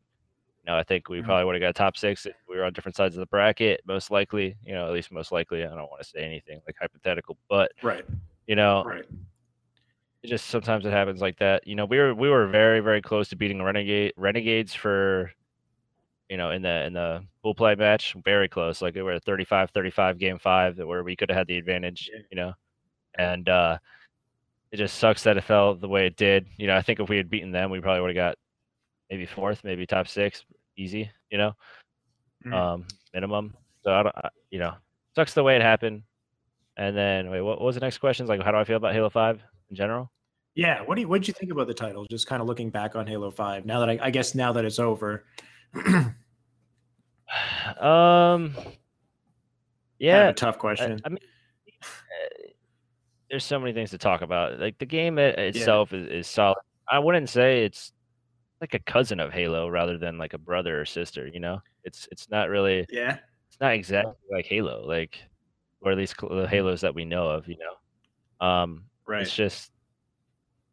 I think like even in Halo 4, I think what really, I was thinking about it, I think yesterday, what really messes it up is like the clamber and the ability to just all the altitudes, to be able to get around the altitude of the maps so easily, you know, with spring jump or whatever else. Like, that really screws with the game because, like, and even in Halo 4, you know, on Haven in Halo 4, when you're down low on the bottom part of the map, you got to sprint up to the ramp to get up top. Or you can like do that jump, but like, you still got to move around. It takes a lot longer. But in Halo 5, you can just like be anywhere you want at all times, and there's just so much like, it takes a lot of Halo. A lot of people don't understand is like height advantage, like going around controlling power positions on the map, which are the high positions. And like, if you fall from the height position, then you lose your complete advantage, and you know you can't get immediately back up there. And Halo 5, you know, that kind of screwed it all up. And you know, there's a million things I could talk about with that game. The heavy aim is really unfortunate to experience in the different sensitivities and whatnot, because the game is definitely more fun on LAN and not really an enjoyable experience online. But I will say, I was thinking about it when, you know, the show was on, watching the show about 20 minutes ago when you guys were talking. I really think the biggest difference between Halo 5 and the other classic Halos is really the gunplay, and mainly the gunplay, just like the satisfaction of like aiming your gun at someone and killing them. Like, in Halo 3, I'm satisfied when, you know, I get one simple kill, you know. I think most casuals are as well, but like, and even in Halo 2, I was playing it like 6 months ago. You just zoom in and shoot your BR across the map and like just hitting shots, like that's fun as well, you know. And then there's a million other things fun in Halo 2, but it's like it comes down to like that micro fun that you have from the small things, just like shooting your gun or just like, you know, moving around, like doing the small things, just hitting your shots. I think that's one of the most fun things about the game, like especially in Halo 3. Like it takes a lot of skill to be like A Street on Onslaught and shooting someone on the B Street across the map. It takes a ton of like energy and effort to be able to hit some of those shots. You know, you have to lead perfectly, you have to know where they're going. Like it's hard, very hard. And that's like one of the big parts of the game. And also, I think when it comes to Halo 5, like the skill gap, it turned into just like hitting your buttons and sprinting and your movement, sprinting around, rather than like the gunplay.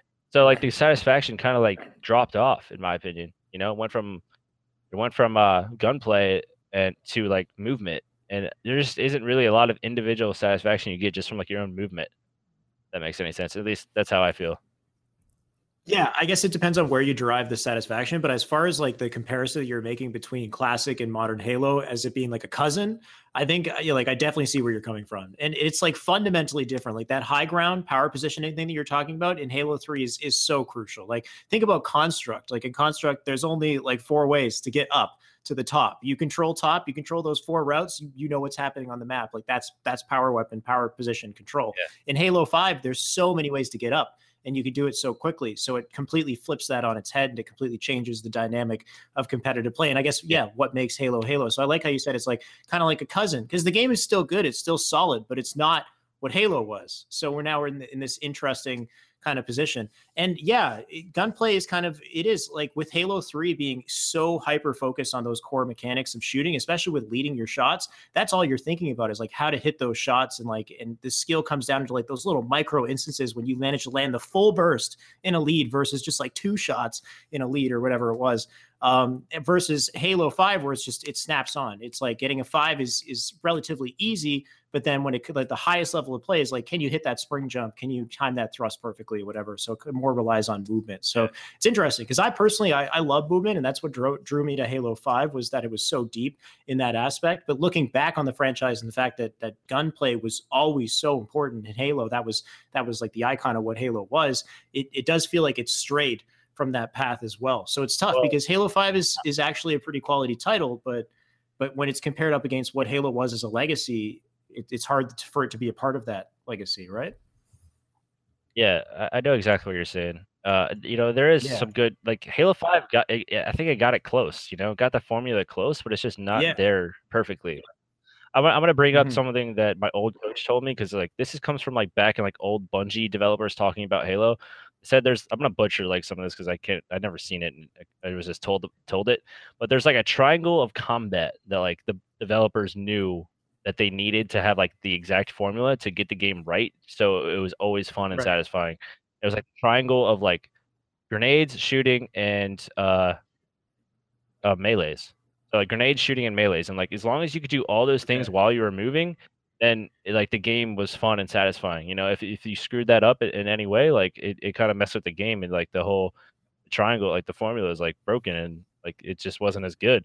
And Halo 5 like doesn't really have that, like it's kind of like the thrust, and the clambering, the thrusting, and like you can do like things like YY, which makes the game a little bit better and helps like with your grenades and all that, but like it kind of breaks the whole triangle, and then being able to do all these things while you move and go somewhere, it kind of breaks like this. I think that is what screws with like the storyline in between fights in a 1v1 individual battle. Like you have to, and Halo 3s and other Halos, like you're hiding behind a wall, and what you're thinking is, oh, if this guy about to throw a grenade because I'm one shot and kill me behind this wall, should I start moving? So if I move, he'll see me and he'll shoot me. But if he throws a grenade, I can move to another position, get behind a wall. Right. And like that's like the thinking, that's the battle right there between your head and his. Like, is he going to throw the grenade or not? You know what I mean? So if he throws the grenade, you can get away maybe. But if he doesn't, then you're just going to die if you pop out. So like those are the kind of small things that keep you engaged in the game and just like continue, like make it fun at all times and just make you never want to like get away from the game. Keep you playing all night. Would you say that that's lost in Halo 5 though? Because I feel like that dynamic still does exist, right? Like kind of encouraging somebody to toss a nade on a challenge or grenade hit markers. You know what I mean? Grenade hit markers screw with it a ton. Like, stuff like that, like you hit the grenade too, Also, just like sprinting away, like sprinting or thrust sliding away, or just even thrust sliding to people, and they're just kind of in a spot where they can't even make a play on you, And, I mean, it could get a lot deeper with just like the gunplay in Halo 5. That's the other thing about Halo 5 that I don't like is just like, even with sniper, like you can do all the crazy stuff you want, and it still just doesn't hit that feeling that you get from other Halos. It just doesn't like. Yeah. It's just that sticky aim, man. They increased it like what 10% or whatever, like 10-15%. And no scoping in Halo 3 is really hard. Yeah, the magnetism. Yeah. In Halo 2, no scoping, man, it's unheard of. Like the 20 meters away or 10 meters away, like you don't no scope people in Halo 2. It's like right in your face, basically. And just, I think it's just that satisfaction of hitting good shots is gone. Halo 5. So that's actually like a really. Yeah. That's actually a really important part then, because I think, yeah, what's kind of lost in Halo 5 is the depth of the gunplay, right? Because they added so much depth and movement. And for some people, that's exciting. Like, I like that. But the depth of the gunplay isn't really there. It's not, in Halo 3, there's so much that goes into hitting every single shot. Even in Halo 2, you had aspects of gunplay like the BXR and the double shot with the BR that had its own depth, its own mechanics related to it, but that was specific to shooting, right? So I think what the next Halo would have to get right is just the satisfaction of hitting your shots, the depth of gunplay. But then if they enhance movement too much, it's hard to have that depth, right? Because the reason why we have this magnetism is because people can jump around and thrust around so fast. So they had to kind of, I guess, lower the skill gap on hitting your standard shots. So it's interesting then, because that means that maybe, they do, like, let's say they take out sprint, they have some depth in mechanics and they improve the depth in the gunplay. You could still advance movement, but you just can't advance it too much so that people like can't hit anything and it's like ridiculous. There's a middle ground there that needs to be hit at least. There is something that needs to improve in gunplay. Yeah, you're right about that 100%. Yeah. Like, it is hard. If it was too easy or too hard to snipe in Halo 5, it might be too hard to snipe people sprinting around. Maybe like, I don't know. Maybe they could ground, still, like a middle ground, or at least like make it customizable for the competitive part of the in my opinion, I see it as like two different kind of communities, and like casual and competitive community.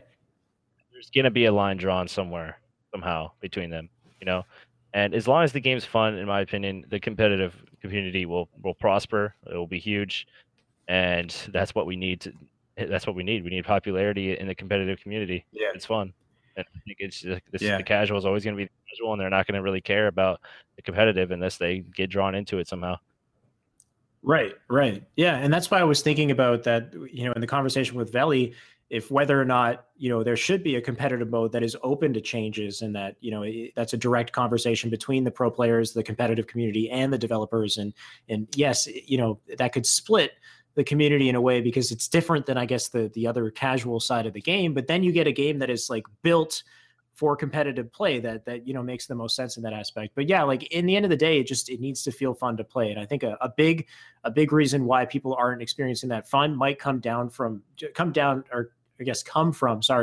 core mechanics in gunplay. Just gunplay is not, it's not as rewarding as it used to be. It's not as, challenging, just the specific aspect of hitting shots. Well, they get that right, then it'll help the casual community. That's the thing. The casual community they're forced to adapt, be better off too. They'll be better off too. Yeah. They'll probably have more fun. The game will be bigger if that's better for the casual community, in my opinion. I mean, that's just like the feeling that I get from the casual people that I personally know, that I don't know online or anything, just the people that I personally know that played Halo and just didn't really play a lot of like other Halo, like Halo 4 and Halo 5. Yeah.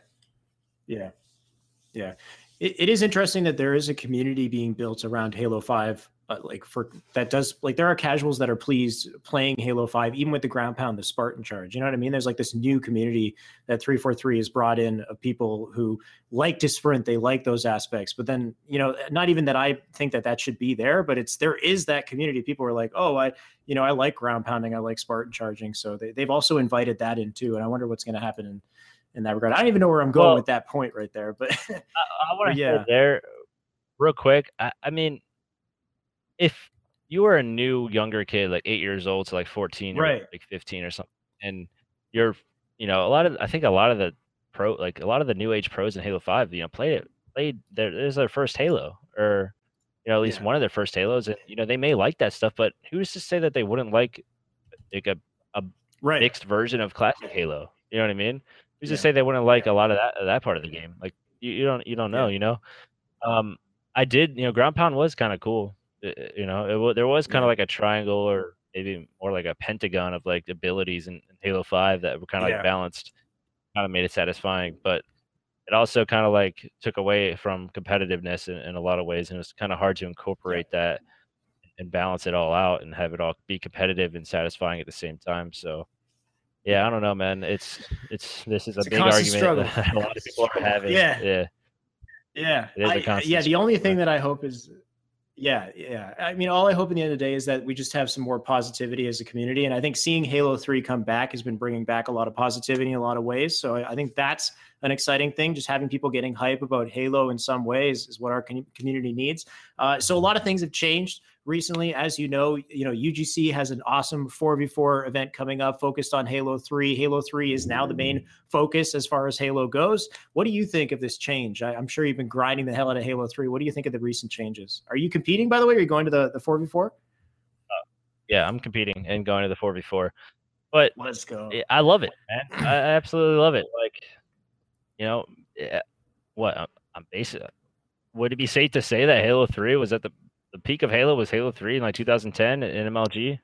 Easy popularity, like, yeah. Yeah. Storylines, all that. Like, it was the best back then. I was in the middle of it. I know, like, being at TLN and practicing all the time.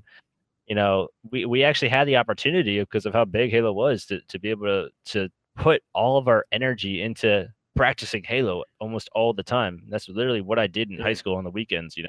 I was split between high school and doing that. And, there was money to be made there. And really, I mean, I love to see it back. I really do. It's even more of a fun game on LAN. I think everybody going to the tournament realizes that. That's one of the best things is just to be able to play on LAN. And what I'm really hoping for is for Halo 3 to be bigger than Halo 5 was. Like, almost, that would be amazing to see, like, bigger than it was right when Halo 5 dropped. I think it has the potential to do that. I wouldn't say it's impossible, I definitely think, like, I'm getting texts from, like, I'm on Facebook getting messages from, like, people I used to play with that are, like, haven't touched Halo in forever.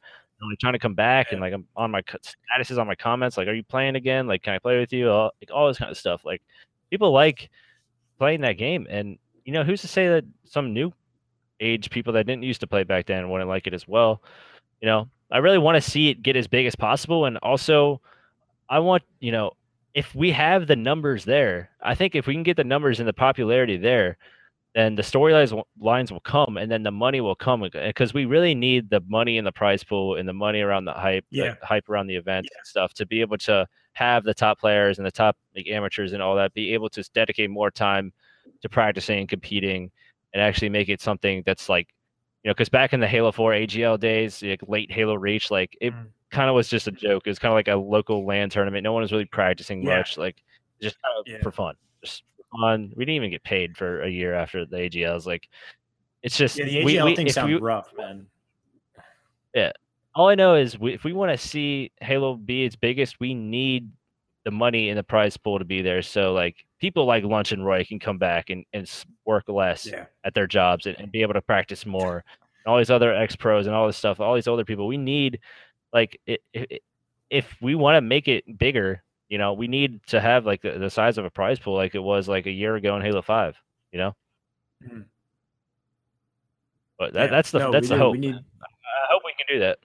But like, that's just saying, that's what we need, We need to be able to, like, a lot of pros currently are worrying, like, how are we gonna, support ourselves, like, pay rent, like, live, how are we gonna be able to do this with Halo 3 right now? Like, we don't know, but we want to be able to do that, because we all enjoy playing this game, and I think a lot of people really in the world want to see it be as big as possible. Yeah, man. I think even you're right though. A lot. What's Sorry that? for interrupting. Like, even someone told me on Facebook, man. He's like, I can't come back unless, like, they announce a circuit for it. You know what I mean? I can't, like, I don't want to come back and this announce, like, more money and it's like a circuit, like, right. So that's really the goal. That's something I'm hoping we can achieve with Halo 3.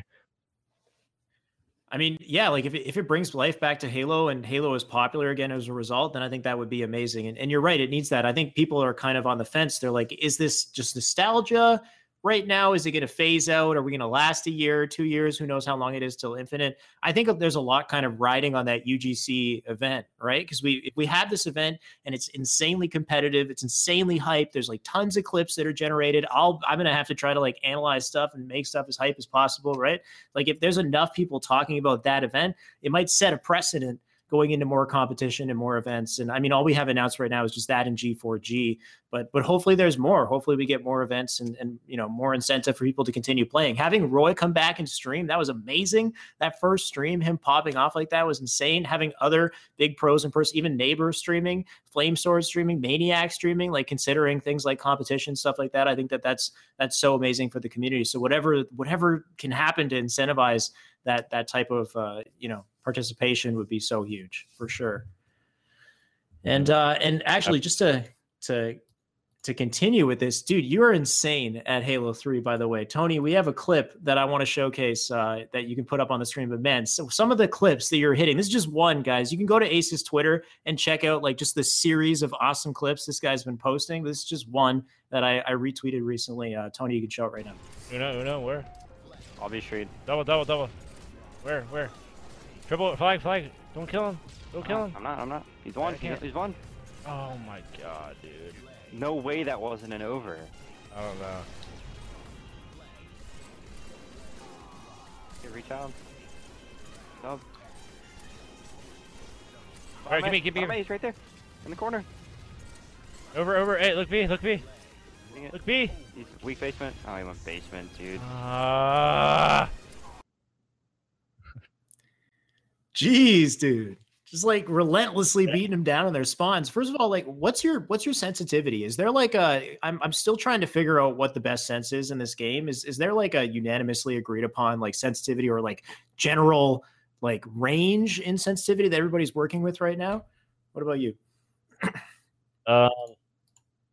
I like with the sensitivity changes that they added, I'm messing around with my sensitivity, trying to figure out like what is actually the best for this game. Yeah, there's so much now. I think Halo 3 was always a game for me that I was like warming up with.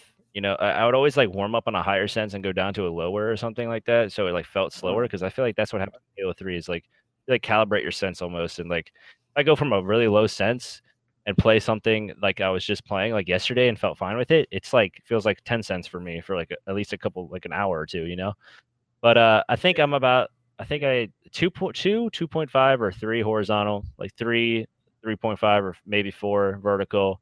Also, I think it depends on the server. I think a better server that you're faster sensitivity. It's kind of how it always was in online Halo. But about 3, 4, 5 acceleration. Right now, I'm floating around about like 2.5 horizontal, 3.5 vertical, and like 2 acceleration or 3 acceleration, something like that. Yeah, it changes all the time.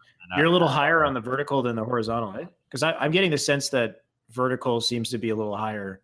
Like, or feels like it needs to be a little higher, at least when I'm playing, and I'm nowhere near as good as you guys. Yeah, that's kind of something I didn't even really ever think about back in the old Halos. They didn't know what your horizontal there's just one number or anything or vertical.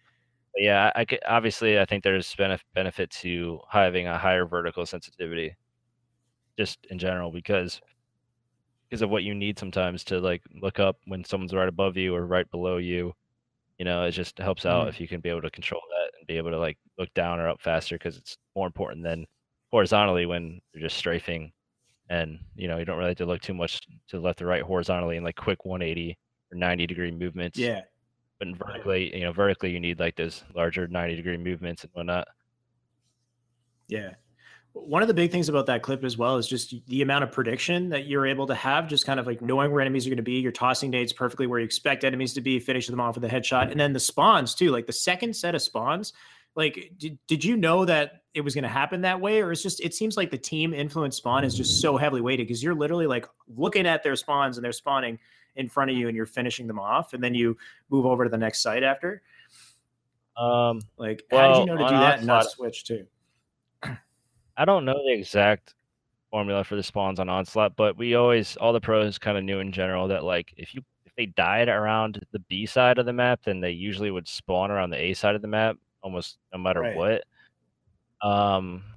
It wasn't 100%. Like I said, there's like other people on the map and your team influencing spawns and nading or whatever influencing spawns. But yeah, like that was a custom, go on top of the box when they're spawning up. Like everyone knows, almost everyone that plays competitively knows to do that. It's like one of the best spots to be when they're all spawning up underneath you. And just kind of like just habit to be able to like go from the B side of the map B side the base to the A side, top of the box, and just spawn kill, and then do the same thing if they spawn on the other side. Yeah, some of the biggest things you need to take note of. So yeah, even just your positioning, getting on top of that box and being in like the perfect position to take advantage of all of those kills, and then knowing after you got down there that you're going to influence the spawns on the other side, rotating over and starting to toss nades and get ready for the other side and just dominating that map essentially. So awesome play from you. There's one thing that I do with all the pro players that I interview, and I take a look at their controller. I was wondering if you could showcase it. Do you have your controller around? We can take a look and see what kind of controller, and then what is your settings for Halo 5, and then we'll talk about Halo 3 as well. It's just a regular white scuff controller. I don't play with any paddles in Halo 3.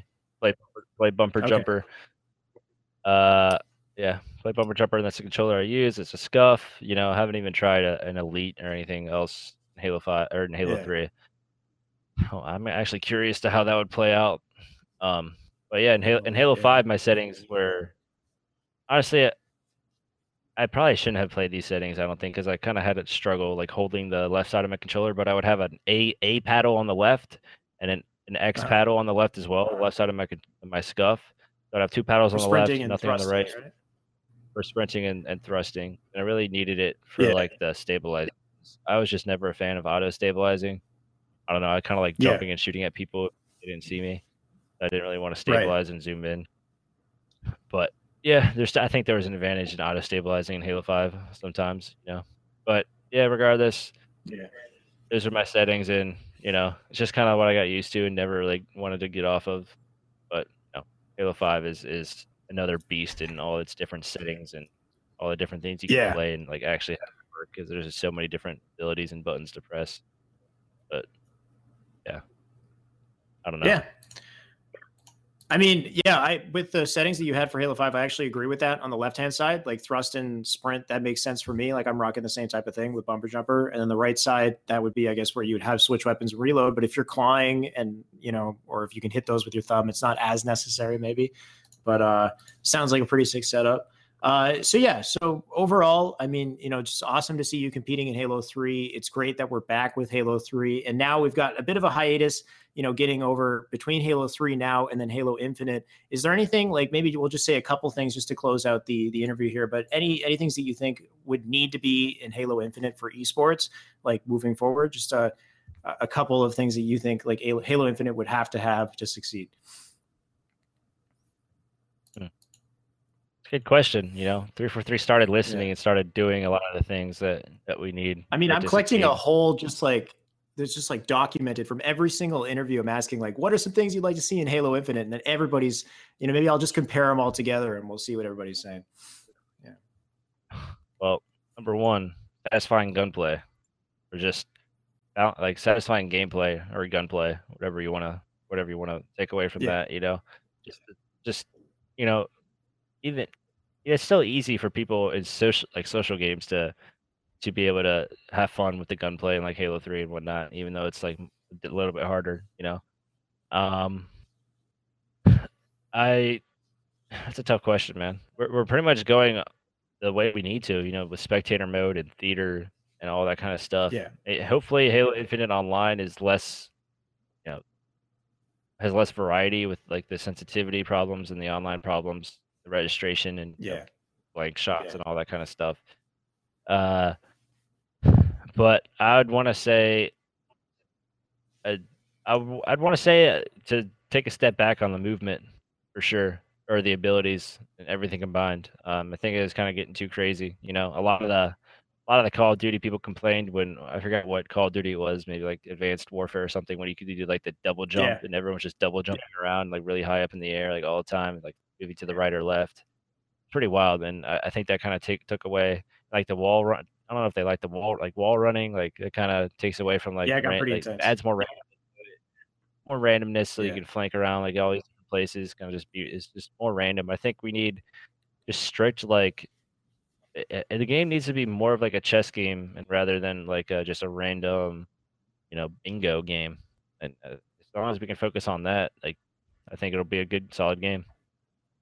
Yeah, Yeah, I think really just the biggest thing, and you had already said it earlier, but was just, improving gunplay, making gunplay as satisfying as possible. And sometimes that means that you would have to, pull away from some of the aspects of movement in order to make gunplay as satisfying and as rewarding as possible. So I think whatever they can do to make that work and make that fun. And if that means that they have to, remove some aspects or like tone down some aspects of movement, then that would be how it would have to be, So I think that was a great point that you brought up about gunplay. That needs to be consistent throughout Halo titles. Of course, continuing with everything they have with esports, spectator mode, just keep it going. And hopefully we get an amazing title. Hopefully it comes within the next year or 2 years. Hopefully it's sometime soon. But in the meantime, we're going to have Halo 3. In the meantime, we're going to keep trying to build this hype, build back the community that was once just so, amazing, so dominant back in 2010, 28 or 2008. Yeah. So yeah, man, I'm so happy to see you on the grind. And yeah, I think it's possible too. And I mean, you're streaming, you're constantly streaming and building up that following, putting up some awesome clips on Twitter, which I'm going to have to take a closer look at and hopefully break down as well. And, all the other big pros are doing that. So I think that, this is the best time. If there was ever a time for Halo 3 to, for Halo at all, like to just be back on the map, I think this is the biggest moment to, to grab that and that opportunity and really show the world what Halo 3 is all about. I think this is it. So I want to say that it's felt like at least that it's bigger than it was a year, 2, 3 years ago. Like the last 3 years, I feel like it's bigger now than it was then. Like no joke. Like we got more consistent viewers on Twitch right now watching Halo 3 than we did watching Halo 5 2 years ago. 2.5 years ago. And that's it feels like the beginning, like when Halo 5 first came out, like we have a new game or something almost. Yeah, it does. And that's just the beginning. Like, the word hasn't even spread that much. And I think, it could. Like a lot of people are like, hey, maybe I have to get an Xbox and play Halo 3 again because I miss it so much. Yeah. Yeah. Like I see it. I think this first event. Yeah. I think this UGC event is really going to set a hell of a precedent. I think, seeing you there and having a lot of top tier pros competing, some of the biggest teams going up against each other, and then just building tons of awesome content for that event, I think that would set an amazing precedent. So you guys keep grinding, keep picking up, viewers, putting up hype clips, and then we have that awesome event. And hopefully things explode from there. Hopefully we have a massive, thriving Halo community and we build things up for Halo Infinite strong, right? So man, thank you so much for joining me. That covers everything I wanted to talk about today. Where can we find you online? Well, at MLG Ace on Twitter is right there underneath. And then I have an Instagram at Aaron Ace Elam. And then my Twitch is Ace TV, and I'm streaming pretty much every single night on there, and hopefully streaming during the day as well here soon. I fixed the schedule, but yeah. So I'll be on almost every single day doing that. I just want to say I really want to see Halo 3. I want to see this UGC event be huge. I want to see 50,000 viewers watching the finals at least. I want to see be as big as it can get. I want to, I'm going to do my best to spread the word about the crowdfunding donation link on UGC. I want the prize pool to be as big as possible. I want as many people watching it as possible. I want as many people interested, because I do feel like Halo 3 is a very fun game to watch competitively, like at a LAN tournament. And when it comes down to like the top 6, top 8 teams, like that's interesting. It's something interesting to watch, like on a Sunday, And I mean, I would pay money to watch that, honestly. If I wasn't a pro player, if I wasn't playing, I'd pay money to watch that. It's better than a movie, in my opinion, And I don't know. I think it has the potential to be big, man. Like, as long as like everybody in the community does their part, spreads the word, plays, and stays interested, I think we can do it, because I want to see more events after this. I want to see Halo 3 last for a while, because really, I think thinking back to like the 2009, 2010, or 2008, 9, and 10 years, they really were a special time in a lot of people's lives. I think that like went to MLGs and stuff like that. Like everybody had fun doing that. Like going to MLGs back then and being at those tournaments, like 256 teams, like had all the sponsors. Like that was really the golden age of Halo. There's no doubt about it. Like we had Stride, Hot Pockets, Doritos, like all at the same time. Like it's amazing, man. If we if we can get that again, if we can get the popularity there, then could bring in sponsors and people that want to increase the money in Halo 3, and hopefully something great, and also build our community going into the next Halo, because that's also very important as well. Like Look at Smash. Like, look, that game is how old? Like, there's no excuse, man. The game's so old, and it's Still playing bigger than ever. Right? It's Yeah. probably bigger than ever. At least it was like a year ago. Like, It's the biggest make it Smash title. I'd say possible. it's the most popular. Melee is, yeah. Yeah, it's the most. Yeah, I'd rather watch Melee than any Smash game if I was at a tournament.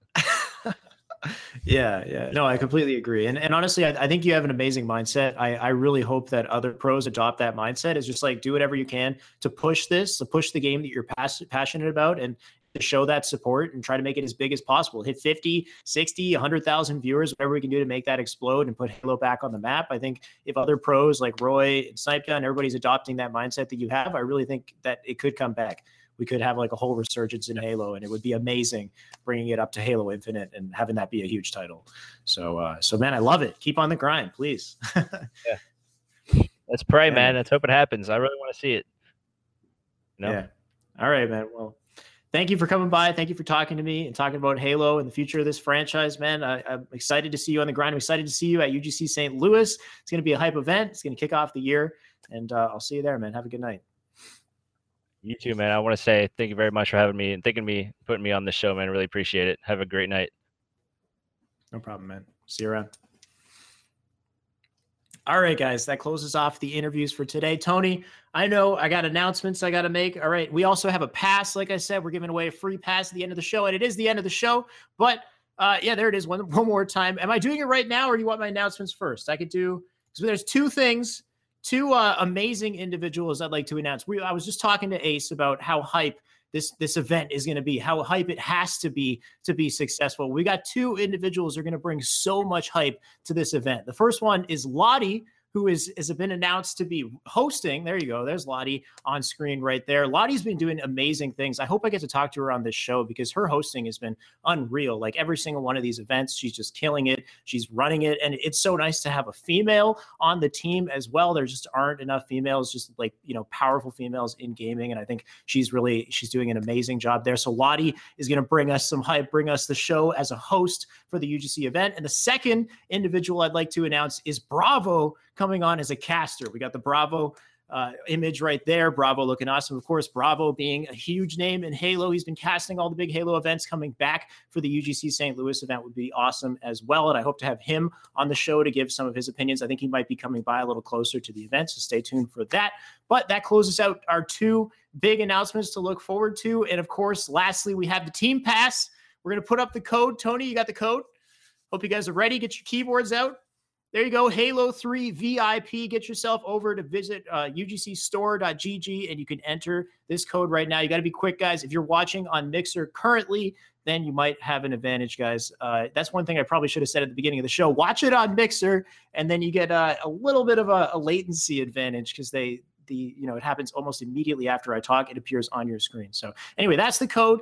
That's what you want to type in to get yourself a free pass, and you can enter this tournament. You can be part of the biggest event on in Halo. And this is the biggest thing around coming in 2019, guys. This is what's kicking off the year, and you can be a part of it for free. So go grab that. And then Tony, I see we got a reminder on the qualifiers. The qualifiers for this event, for the UGC 4v4 event, are coming up this weekend on Saturday. So we got Friday, 7 o'clock CST, Saturday, 12 noon CST. You can be a part of the 4v4 single elimination best of 3 qualifiers for UGC St. Louis. So take advantage of these opportunities, guys. Start competing. Get ready for this awesome event. At this point, there's just so much to look forward to, and it's just so nice to be able to talk to everybody and ramp it up to these amazing events going onwards in Halo. At this point, I've taxed myself out, guys. I've tired myself out on these interviews, but thank you so much for joining us on HCS Weekly once again. Stay tuned. We'll be back next week with some more.